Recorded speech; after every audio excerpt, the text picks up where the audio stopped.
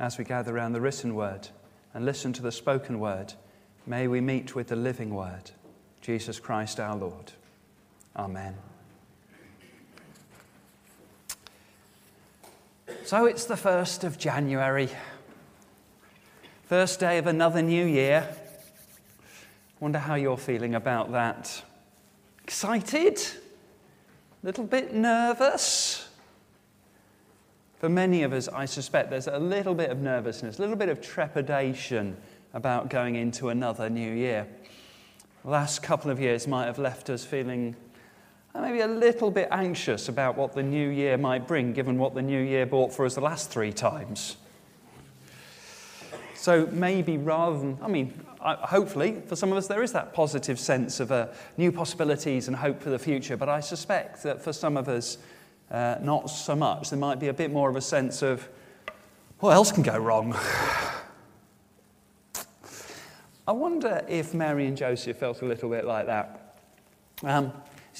They'd been through a very up and down period. Just think about it. For the last few years, what have the last few years held for Mary and Joseph? A betrothal, up. Unexpected pregnancy, kind of up, but some tricky bits about that as well. A house move, a delivery night filled with all kinds of extraordinary and amazing events. So much to process, so much to ponder on, so much that might have left their heads spinning thinking, what next? But actually there was more next. More things kept piling on. Since that night of Jesus' birth, more strange things have happened. Actually, the first few words of our reading from Matthew's eyewitness account of the good news of Jesus give us a bit of a clue. They say, when they had gone. That's the first 4 words of what Karen read for us. When they had gone.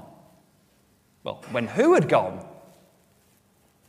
Well, as we found out a little bit earlier, if we read the first section of Matthew chapter 2, we discover that the young family had had some exotic visitors. Wise people from the east, stargazers, who had seen this new star in the sky and followed it all the way to Bethlehem via Jerusalem. And they'd brought valuable gifts. Who was listening earlier? Gold, frankincense, and myrrh. Well done. They'd worshipped the small boy they'd found. What could all this possibly mean? What was going on? But still, it doesn't stop coming. Another angel comes to Joseph in another dream, but this time with a warning. There's a bounty on Jesus' head.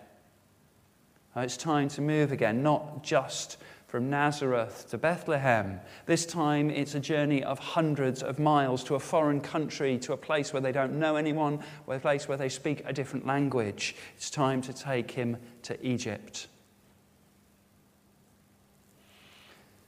Eventually, as we heard, they do get back to their home country.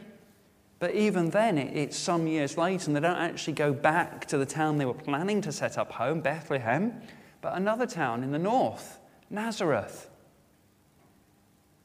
What a few years. What a process. What a lot of change. What a lot of difficulty and challenge. And as they were going through this time, as they were going through these years, as Jesus was a young boy, I wonder how they felt at the change of the year.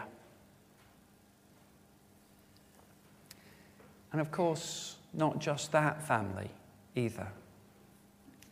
In the middle of that reading, we heard about the tragedy and trauma inflicted on the families of Bethlehem and the surrounding countryside. That detour of the Magi to Jerusalem had awful consequences for the people of Bethlehem.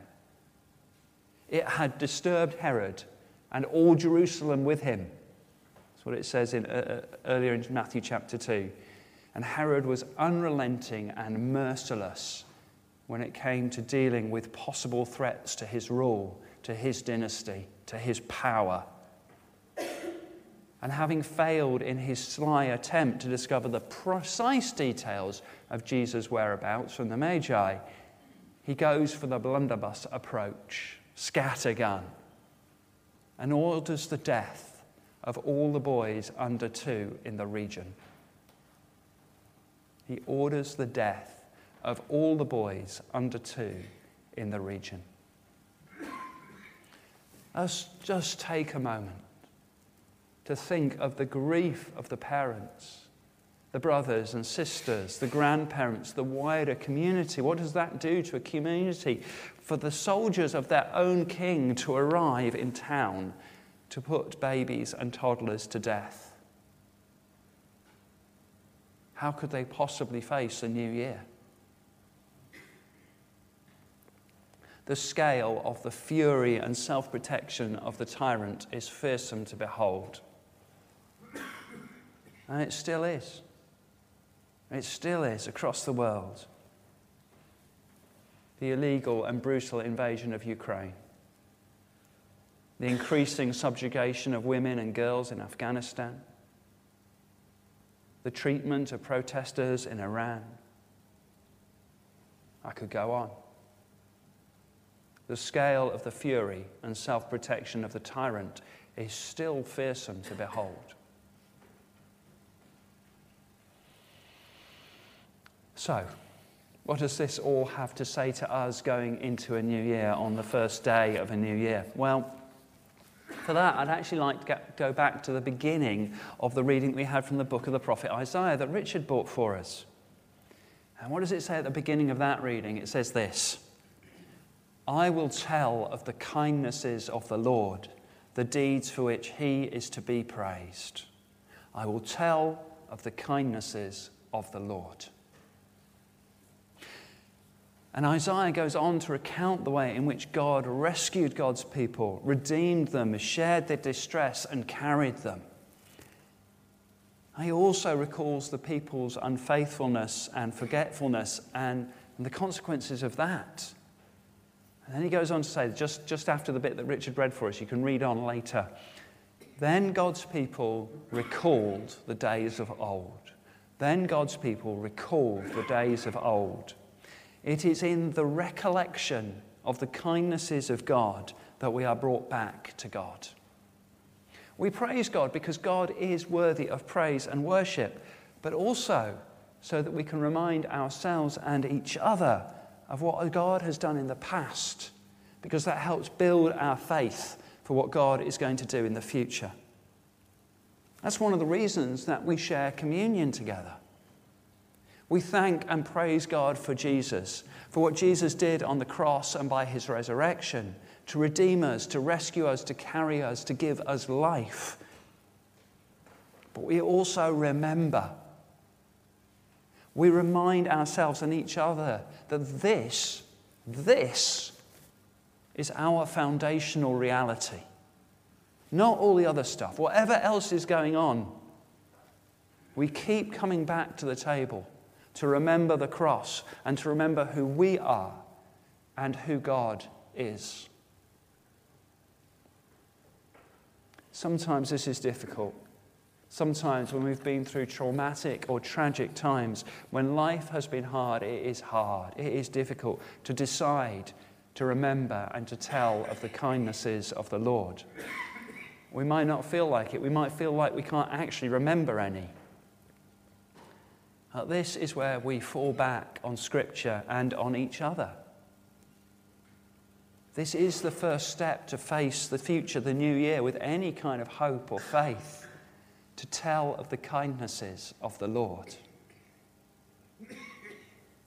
Because then we can be released to trust in God's provision.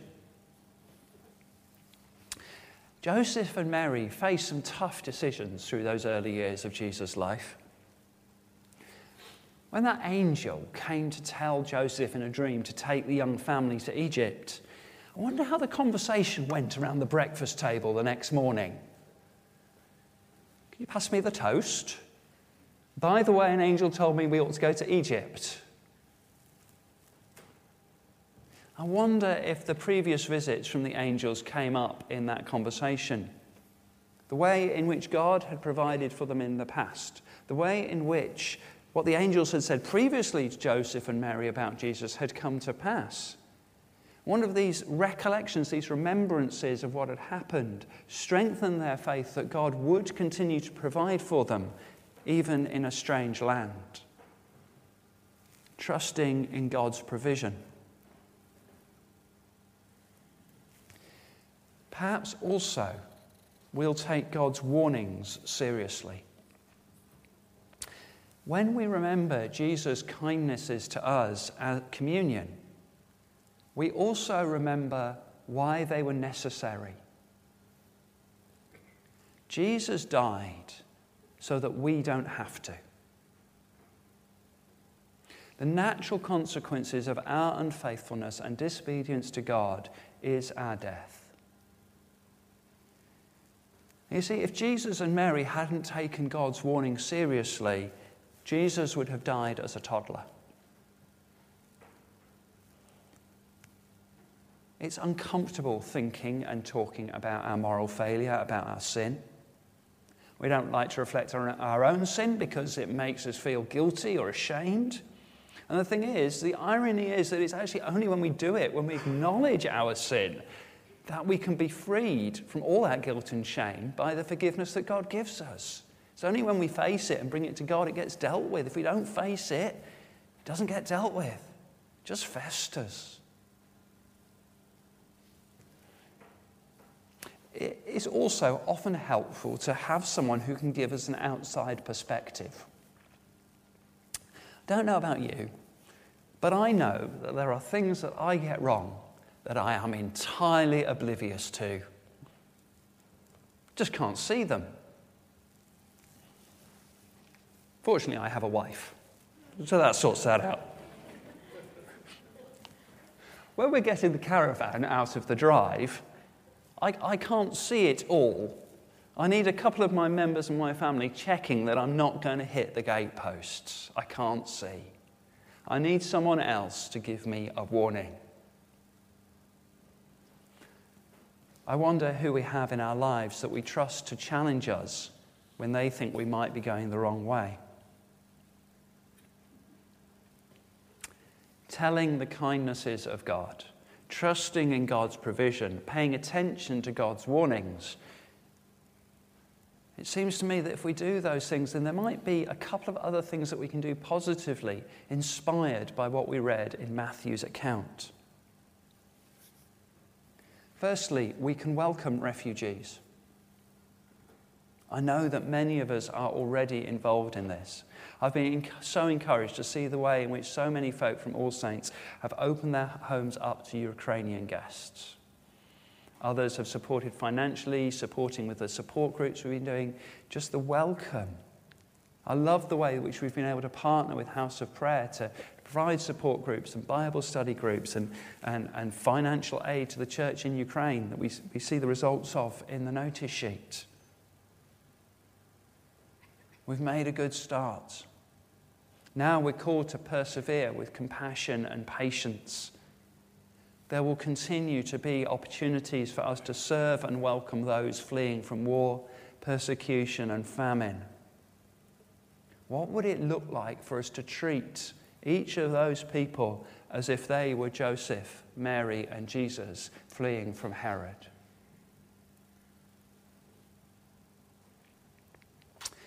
Secondly, we can stand up to tyrants. I don't know about you. It feels to me sometimes like, well, what can I do? What little can we do that has any impact on the global conflicts and injustices that we're aware of around the world? But even if we don't feel like we can do very much, we can, I believe, do something. And all those somethings can add up to change. Firstly, and most powerfully, we can pray faithfully and persistently for the release from oppression from tyrants. We can give financially to organisations supporting those who live in these countries. Later in the spring, we're going to have a visiting speaker from Open Doors, which is an organisation we support from All Saints that works with persecuted Christians living in some of these countries. And the speaker is going to be sharing with us some stories from those places and encouraging us as to how we can support them even more practically. We can write to our own MPs to make our views known. We can change our buying patterns and behaviours. There are things we can do to stand up to tyrants. So, as we go into this new year, into 2023, whatever it holds, whatever hopes and anxieties we may have, let's trust in God's provision. Let's listen to God's warnings. Let's welcome refugees. Let's challenge tyrants. And let's tell of God's kindnesses. Amen.